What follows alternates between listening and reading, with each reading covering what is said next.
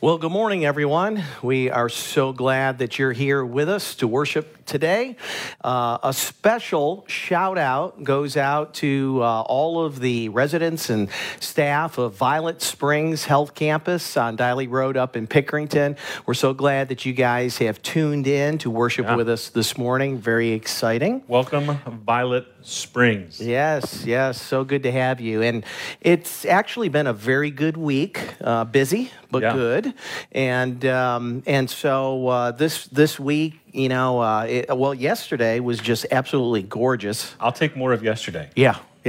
So today, not so much, but yesterday was great. I got out, mowed the lawn, got some exercise, relaxed a little bit. Sandy and I, earlier in the week, were able to get out and do some hiking, which we enjoy, and I need desperately to relax. So how about you? What did you do this week that helped you relax? Well, you mentioned mowing the lawn, and as you know, I absolutely love mowing the lawn. So I mowed it yesterday, and for those of you that love mowing the lawn, I mowed it high yesterday. So I get to mow it again on Monday. Yeah. So I'm looking forward to tomorrow. Now the difference, though, is you get to ride on your mower. I do. That definitely makes it a little more enjoyable. But I did get to go fishing a few times this week. No. I did. Shocking. And for those of you that are in the young adult life group, you can check off many of your bingo items this morning. So we're going to try to hit a few of those as I went fishing. So I love fishing, as many of you know. I do a lot of fishing. I might not do a lot of catching. Or some people say I actually do a lot of casting, but maybe not a lot of catching. So you think about fishing, and everybody's got fishing stories. Of course, their fish was this big, and that whole kind of thing. And everybody's got their favorite lure, which I do have a new favorite lure. And I just got one. I was given one by my friend Stefan just the other day that I can't wait to try. Can't wait. So I caught a couple fish this week, and my big fish stories, I don't have a lot of them, but actually this year I've caught my biggest largemouth bass I've ever caught. So I've caught actually two 3-pounders. So that's a pretty... So how big is that? Whoa! I mean, come on. Everybody's story is that, right? Yeah. And I did. I had proof. People were there with me. I did. I don't know how big it was, but it had to be at least 10 to 20 pounds. Okay. It snapped my line. Wow. So it's the first time I've actually had a fish snap my line this year. But my biggest fish story. I think I was 17 years old, and I got to go deep sea fishing. So we caught bluefish and yellowfin tuna, which was super fun. And we actually caught, it actually ended up being me, caught a 6 or so foot mako shark. And that was a lot of fun. Did you get them in the boat too and everything? We did. I don't know how much time we have, but long story short, the boat captain thought that as he hooked the fish, because that's his job, he thought that it was just another bluefish, and he had a few explicatives that he shared quite loudly in the boat when he realized or thought that it wasn't a shark. And so as we I'm reeling it in, there's no tension at all on the line, and just reeling as fast as I can. And as after a minute or so goes by, because the line was way out and way deep, and I looked just off of the boat about 15 feet, and there was a shark swimming. And I've never seen, other than aquariums, I've never seen a shark in person. So shark. Yeah. And the boat captain, there was a few more choice words that he chose, because he realized that the shark was actually on my line. Oh. And we still had a bunch of lines that were still out, and the danger of it getting just hooked into those was a problem. And as we gaffed the shark to bring it into the boat, the shark almost flipped up inside the boat, and he had the line inside of its mouth. And the boat captain, the guy, he's crazy. He reached into the shark's mouth to pull the line out so it didn't break the line. Yeah. So it was an exciting fishing story, and we did get the shark, and it tasted pretty good. Yeah. Yeah. Sorry for all of you people out there who don't like animals. If you're interested in fish stories, this is the guy that you need to talk to, because it seems like every week he comes in to the office and shares one of these stories. I'm not a fisherman, so I don't have a fish story. You don't have to worry about that. But I do have a fish story to tell that's not my own. See, I'm not a fisherman. I can't tell you my stories, but I can tell you stories of other people. And this morning, we're actually going to be looking at a fish story that involves Simon Peter, and that's in chapter 5. But before we get there, you remember a couple of weeks ago we were talking about Jesus' temptations in the wilderness. Well, obviously Jesus didn't stay in the wilderness, and later in chapter 4, we're told that Jesus was returning in the power of the Spirit. No wonder after 40 days of fasting and seeking his Father. But he returns to Galilee, where he performs miracles and where he begins teaching in the synagogue. And there's one thing in particular that Jesus says at the end of chapter 4 that's really important for us as we look at our text this morning. Jesus said this: "I must preach the gospel," or the good news of the kingdom of God, "to the other towns as well, for I was sent for this purpose." And that one phrase, together with his miracles, but that phrase in particular really helps us understand what follows, because in Luke chapter 5, Jesus calls his first disciples, and in calling them, he makes it abundantly clear that that calling involves proclaiming or preaching or announcing the good news of the kingdom to other people. And in their calling, and this is where it's so helpful for us, because in their calling, we come to understand the nature of our own calling. Because we follow Jesus. So where he goes, we go. Where what he would say, we say. What he does, we should do. And we are to preach the good news of the kingdom, calling people to repent and also trust in Jesus. And so this morning, Jesus invites us all to trust him, to follow him, and to be fishers of men. Well, why don't we pray? And then we'll jump right in. Father, thank you for our time together here this morning. Thank you that you have given to us your word. Father, we thank you for sending Jesus and for calling us to yourselves. And Lord, this morning as we look at this text, would you help us to understand more completely what it means to follow you? And may we be obedient to your call. And it's in Jesus' name we pray. Amen. Amen. So this morning we want to look at three things in this passage of Luke chapter 5. So if you got your Bibles, turn to Luke chapter 5. Kids, if you left yours back in your bedroom or on a shelf somewhere, run and grab it real quick. We're going to look at Luke chapter 5, and we're going to look at three things in this passage as Jesus calls fishers of men. Now, the first thing is we're going to look at that he invites us all to trust him. The second thing, to follow him. And the third, that he calls us to fish for men. Those are the three things that he calls us to do. So the first thing we want to look at this morning is that when Jesus calls us, that it is a call to trust him. So look at Luke chapter 5, and I want to read just the first 4 verses there. It says, "On one occasion, while the crowd was pressing in on him to hear the word of God, he was standing by the lake of Gennesaret, and he saw 2 boats by the lake. But the fishermen had gone out of them and were washing the nets." They were done. "So getting into the boats, which was Simon's, he asked him to put out a little from the land. And he sat down and taught the people from the boat. And when he had finished speaking, he said to Simon, 'Put out into the deep and let down your nets for a catch.'" Whoa, wait a minute. So Jesus tells them to go out deep and put your nets down for. All right, you got to explain to me. You're the fisherman, right? So if you were Peter, how would you feel having a carpenter tell you how to fish? I've got to be honest, there's probably only two people that I would take that well from. One is my dad, which I think actually might be with us live today. And the other would be my best friend because he clearly knows more about fishing than I do. Otherwise, just as way of confession, I'm pretty arrogant when it comes to fishing, and I think I know what I'm doing.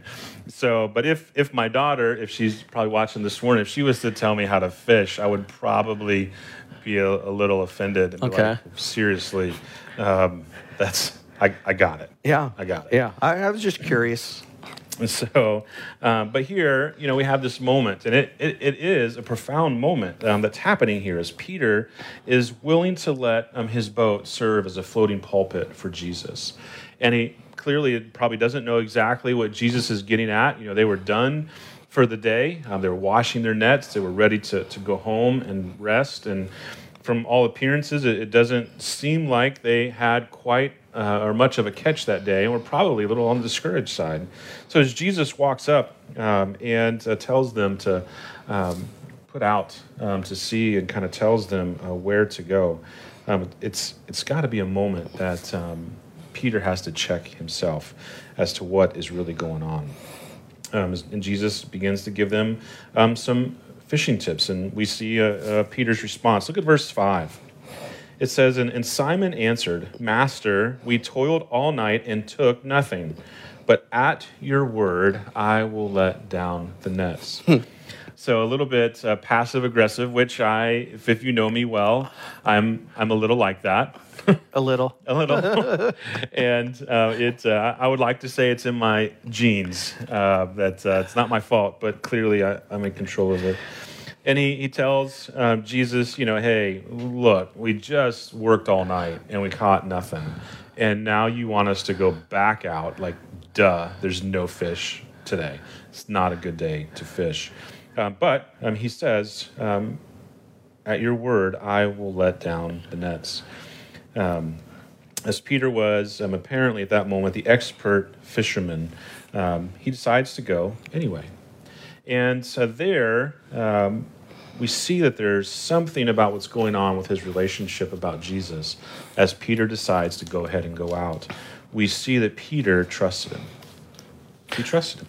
Yeah, and maybe at first glance, we don't really feel the impact of that. But like you were saying, they had just spent all night fishing. They didn't catch anything. Yeah. My understanding is that there are certain times when the fishing's good and certain times when you don't go fishing. So I'm sure, being expert fishermen, they went out at the right time, didn't catch anything, so this was not the right time. Yeah. And by the way, how were they going to get out to where they need to be? I don't think Jesus was going to be rowing. Probably not. It doesn't say that he yeah, did. So Peter not only realizes, hey, this doesn't make any sense, but I've got to do the work. Yeah. I'm the one that's got to row. I've got to be the one that's laying, putting out the nets and such. But he, like you said, amazingly, he does what Jesus asks him to do. Yeah, and as someone who loves to fish, and even like Saturday, I was out with my best friend fishing, and it wasn't a great day of fishing or catching. Although I did, I hooked a couple. My friend, which is probably also watching today, he hooked. I'm not going to say it out loud, but it looks something like this.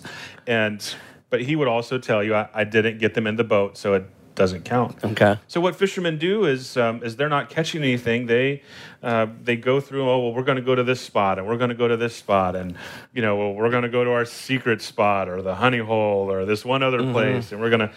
And they've probably exhausted all of the spots that they can think of. Yeah. And it's been discouraging for them. And here we see Peter trusting God, and we realize that sometimes God asks us to do things that might seem a little bit on the impossible side for us. And for us, I want us to encourage us to remember that we trust a God who does the impossible. Yeah. He majors in this. He can do it in a moment for a God that can, as the scripture says, speak all of creation into existence. In a moment. He can do that. Not only can he do the impossible, he's never failed. That's a pretty good track record. Yeah, at anything. Yeah. never failed. And his character is impeccable. He keeps all of his promises, and he's proven himself time and time again. And for us to just think about, here for a moment, God's faithfulness in our own lives. To think back through those moments in time when we were doubting, when we were discouraged, and remembering how God comes through in his own way, in his own time, every single time he comes through. I think it's a good practice for us to from time to time, make time to reflect on what God has done for us, because it's so easy to forget. But the reality is, I know in my life that if I were to do that, if I went back from even before he called me to himself, I can see his hand now as I look back in my life. But, I could write a multi-volume set of God's faithfulness. And I know some people love to journal. That might be a great thing to do, is to, Absolutely. And if you have it, I know a lot of our folks in D groups are journaling. So it's a good practice, but to remember what God has done and how he has shown himself to be faithful in our lives time and time again. Yeah, because in those moments of doubt, we don't, those don't come readily to our minds. But let's look back to the scriptures there in Luke. And it says in verse 6, and when they had done this, they went out. They enclosed a large number of fish, and their nets were breaking. So many fish that their nets were breaking. They signaled to their partners, which was probably in panic, in the other boat to come and help them. And they came and they filled both of the boats so that they began to sink. Now, I've not caught a lot of really huge fish. I've certainly not caught a lot of fish at any one given time with a net. But to imagine there being so many fish in a fishing boat that it's going to sink, that'd be crazy. I don't think you've ever had that concern. Oh, thank you. Thank you. But here, verse 8, but when Simon Peter saw it, he fell down at Jesus' knees, saying, "Depart from me, for I am a sinful man, O Lord." For he and all who were with him were astonished at the catch of fish that they had taken. And so also were James and John, sons of Zebedee, who were partners with Simon. They were astonished. I mean, blown away at what has happened. As soon as they let down their nets, there were so many fish in them, they began to break. And they called for help for two other boats with so many fish in both of them that both boats were beginning to sink. So when Jesus calls you, when he asks of you, our response is to trust him. He knows what he's doing. Yeah. The other thing I took away from this is not only is it a call to trust him, it's a call to go fishing, which I'm sure you like that. You like that, but it's a call to go fishing. And, before we talk about that, though, I'd like to look just for a moment at how Peter responds to what he has just seen. The scripture says that he fell down at Jesus' knees. Yeah. I mean, can you just picture, he's on the boat, all of this, happens and well, not happened, past tense. It's happening right in that moment. Yeah. I mean, the fish are still coming in, the nets are still breaking, the boats are sinking, and Peter, instead of trying to frantically just get everything in or throw fish out because they're sinking, Peter's response is to fall at his knees. Yeah, and depart from me, for I am a sinful man, O Lord. It just made me wonder, what was it that made Peter respond that way? Yeah. If you're just in the moment and you see what has just happened, and as I was thinking about it, I came to realize that Jesus wasn't a total stranger to Peter. I think at first glance you read this, we might forget that Peter actually had already met Jesus. In fact, Andrew had introduced him to Jesus, and back in chapter 4, actually, Jesus was at Peter's mother-in-law's house.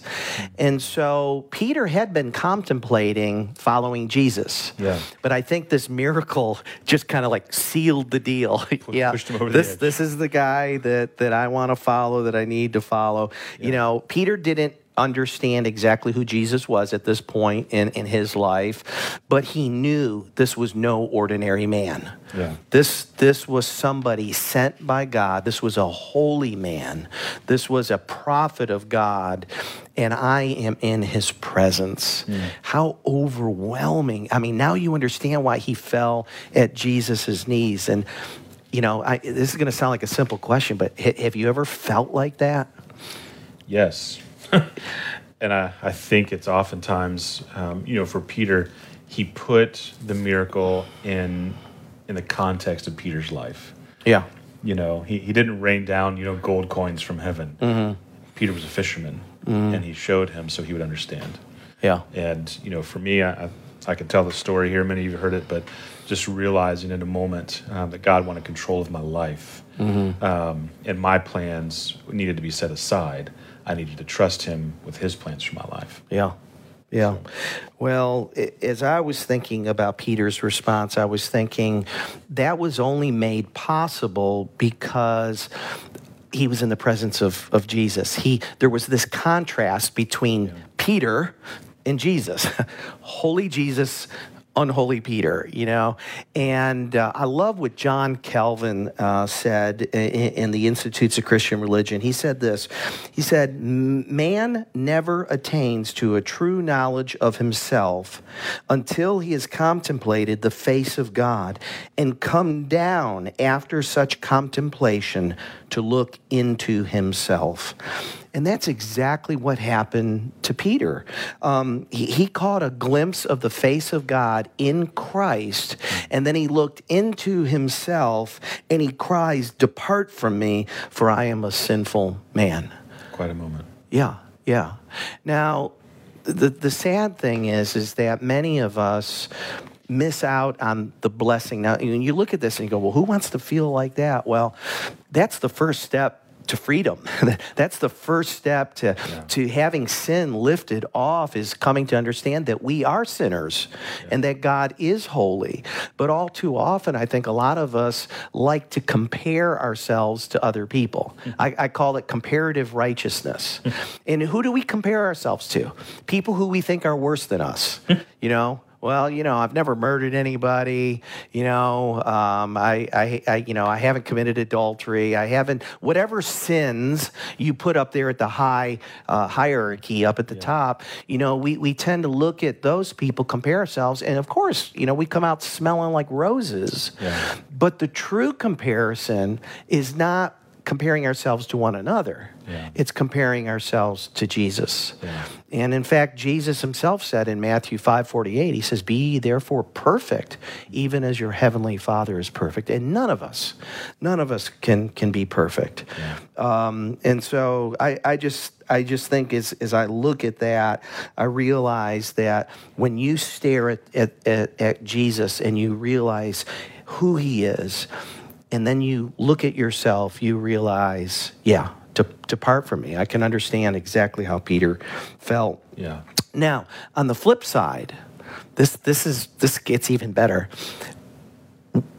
We can tend to, when we start to do what Peter did, we can start to feel like, well, why would God want to have anything to do with me?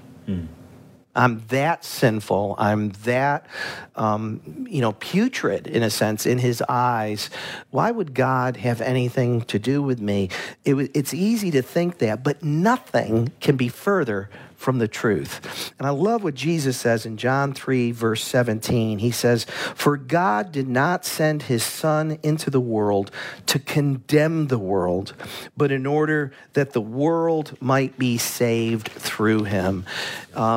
Jesus didn't come here to beat us over the head with a baseball bat and say, "You're bad, you're really bad." It's a good thing. Yeah.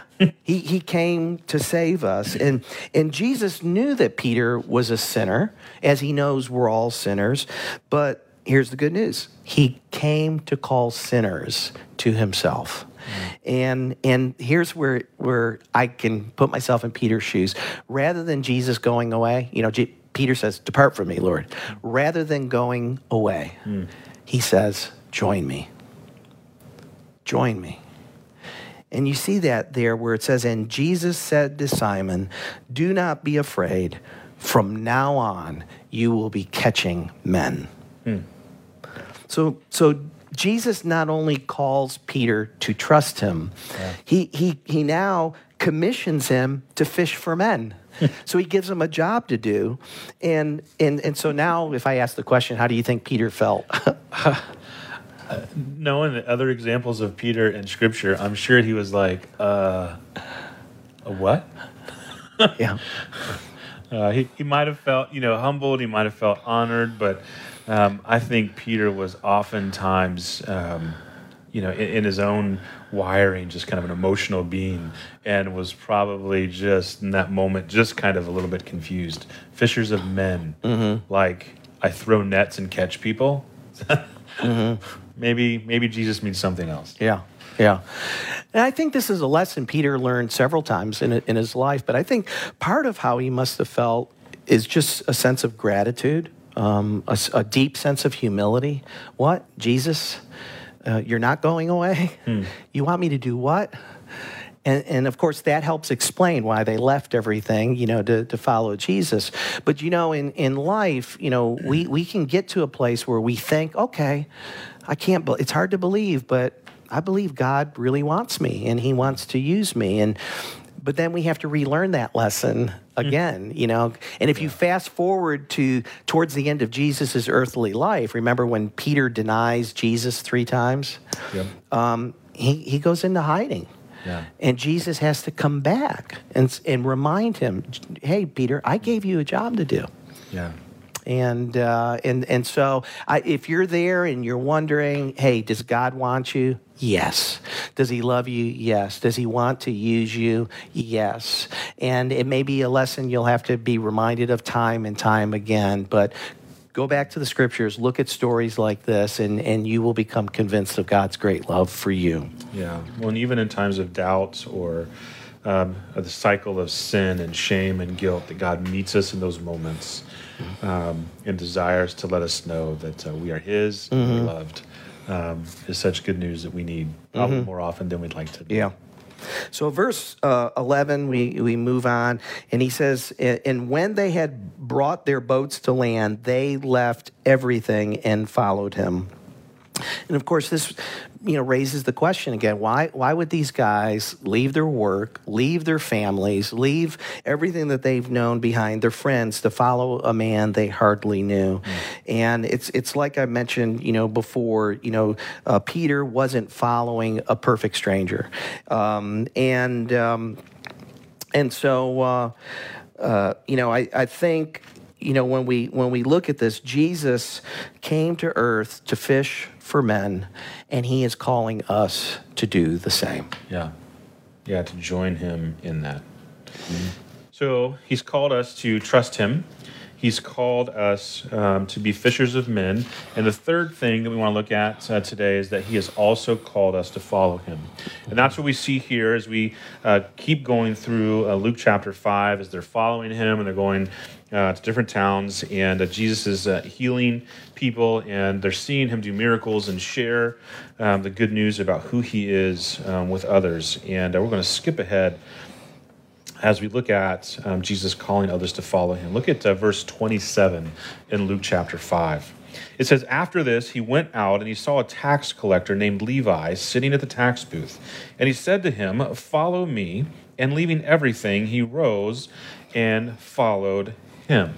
And we've got to keep in mind here, just for those of you that feel like wherever you are in life, that you're too awful for Jesus. Tax collectors weren't...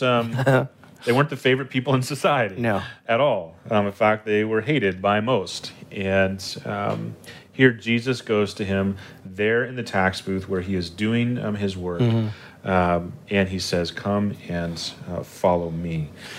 And as we think about what this idea of following means and what it meant back then and there, that it literally meant walking with him physically or following him in order to learn from him. This was something where people would leave their home. They would leave their family. They would leave their livelihoods and to follow someone. And that kind of call for a rabbi, they would leave everything and follow him to learn from him. And it was clear that this is what Jesus is saying when he says to Matthew here, or Levi, to follow me.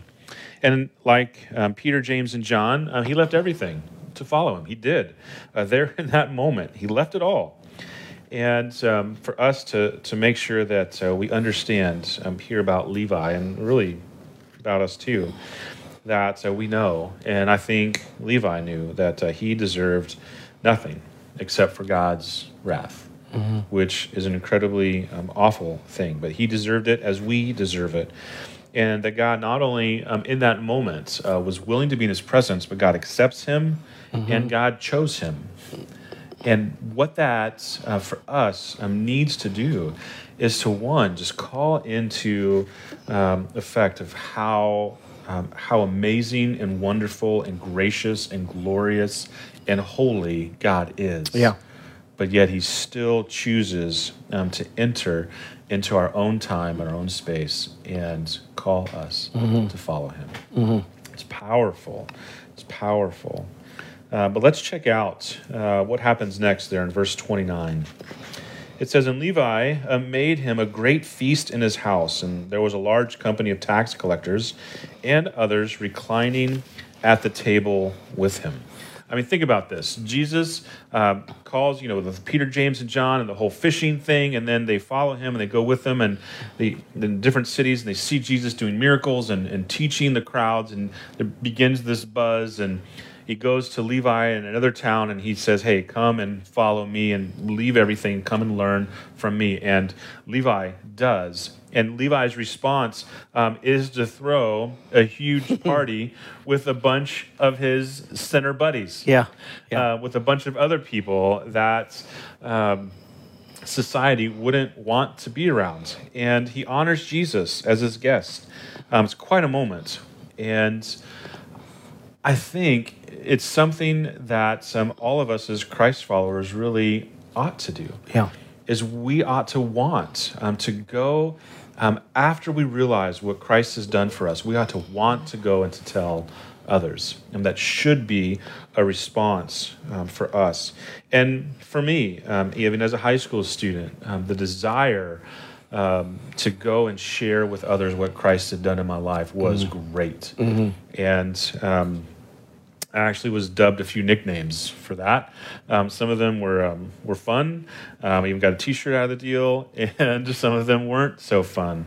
But really, out of just a love and gratitude for who Jesus was, I wanted my friends, my schoolmates to know about Jesus. Well, when we talk about Levi, I mean, his story parallels Peter's, doesn't it? I mean, there's that same understanding of, I know who I am, I know the depths of my sin, and Jesus is extending an invitation to me. And when you encounter Jesus, I mean, how can you go back to counting money, And I mean, your life is changed, right? You can't help but tell other people about it. So I kind of like this idea of, celebrate Jesus and then invite all your sinner friends to the celebration, where you can then introduce them to him. Yeah. I like it. It's a fun moment.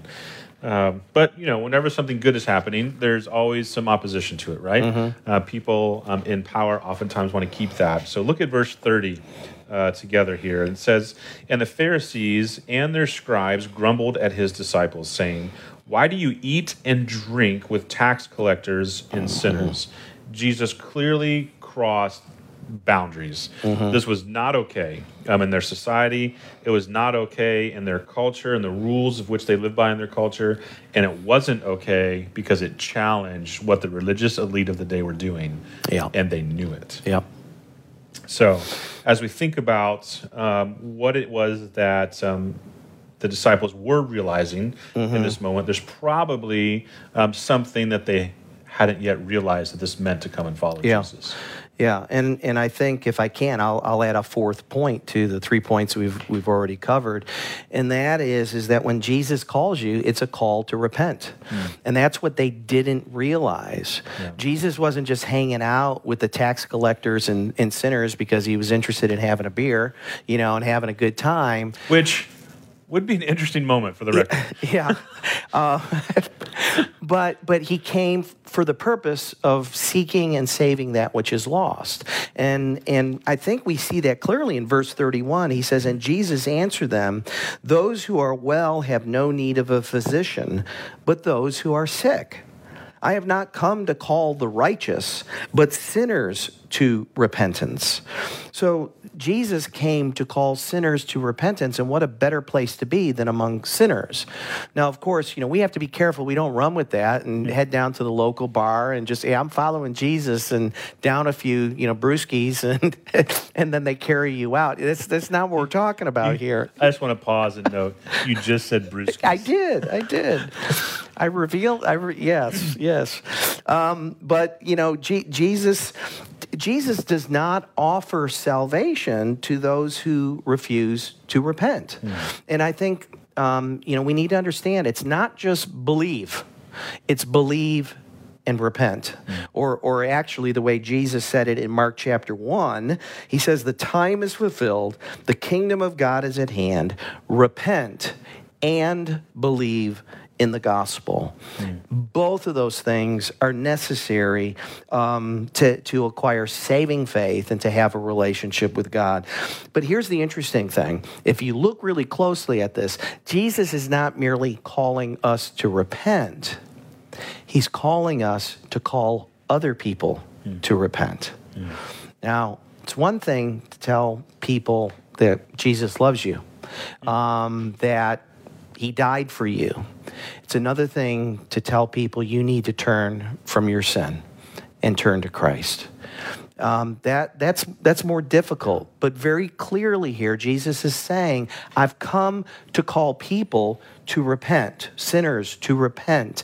And if we are to follow Jesus, if we're to do what he did, if we are to be fishers of men, we too have to call people to repentance.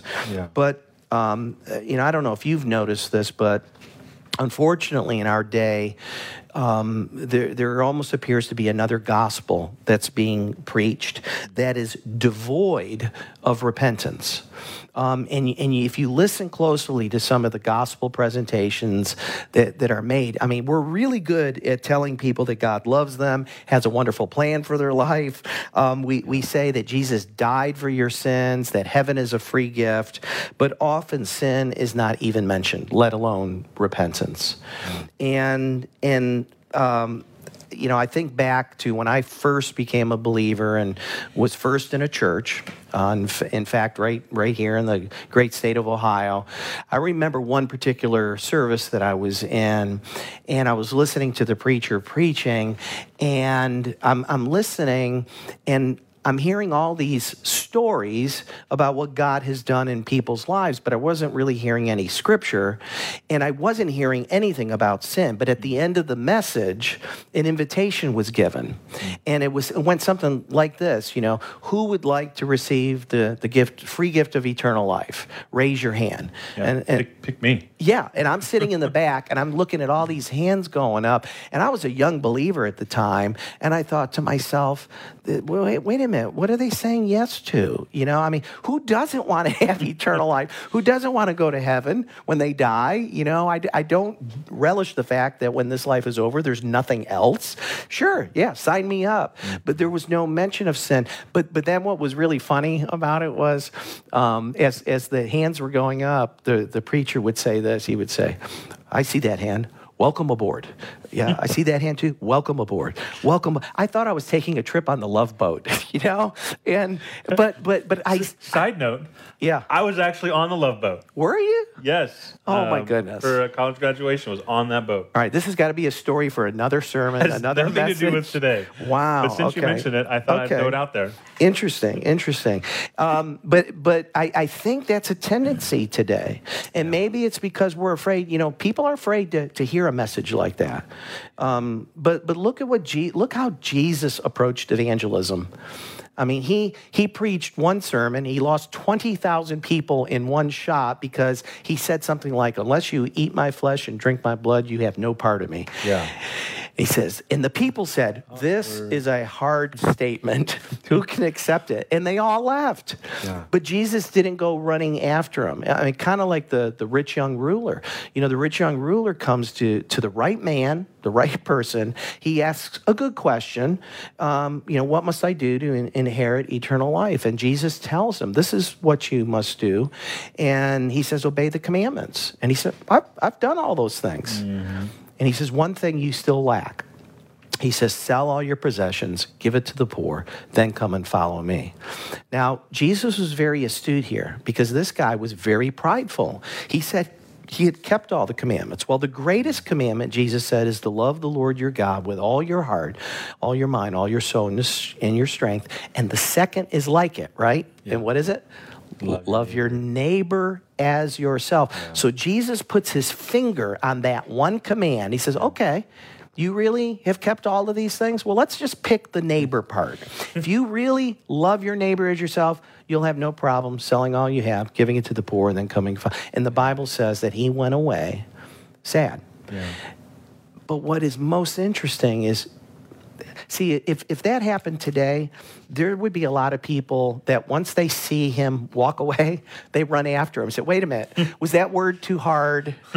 Well, okay, I didn't mean everything. Let me try it again. Yeah, and we'll tend to soften it because we want the convert. We want the person. Yeah. But I think Jesus would say that we should never lower the bar. We should never have lower expectations than what Jesus had for people. He didn't lower the bar, neither should we. We should not ask less of people than what Jesus asked of people. Yeah, because true belief includes repentance. Yes. We must understand that by ourselves we are awful in our nature and have offended a holy God. Yeah. And the only way out of that is to repent and trust in his sacrifice and his grace. So, to sum everything up, when Jesus calls a person, he calls them to repent. Mm-hmm. He calls him to trust him. He calls him to follow him. And he calls him to be a fisher of men. That, in a nutshell, is what it means to follow Jesus. And Jesus invites us all to trust him, to follow him, and to catch men. Yeah. All of us. Amen.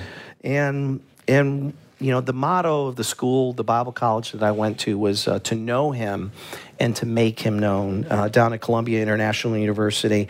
And that is an honor and a privilege that none of us deserve. Yeah.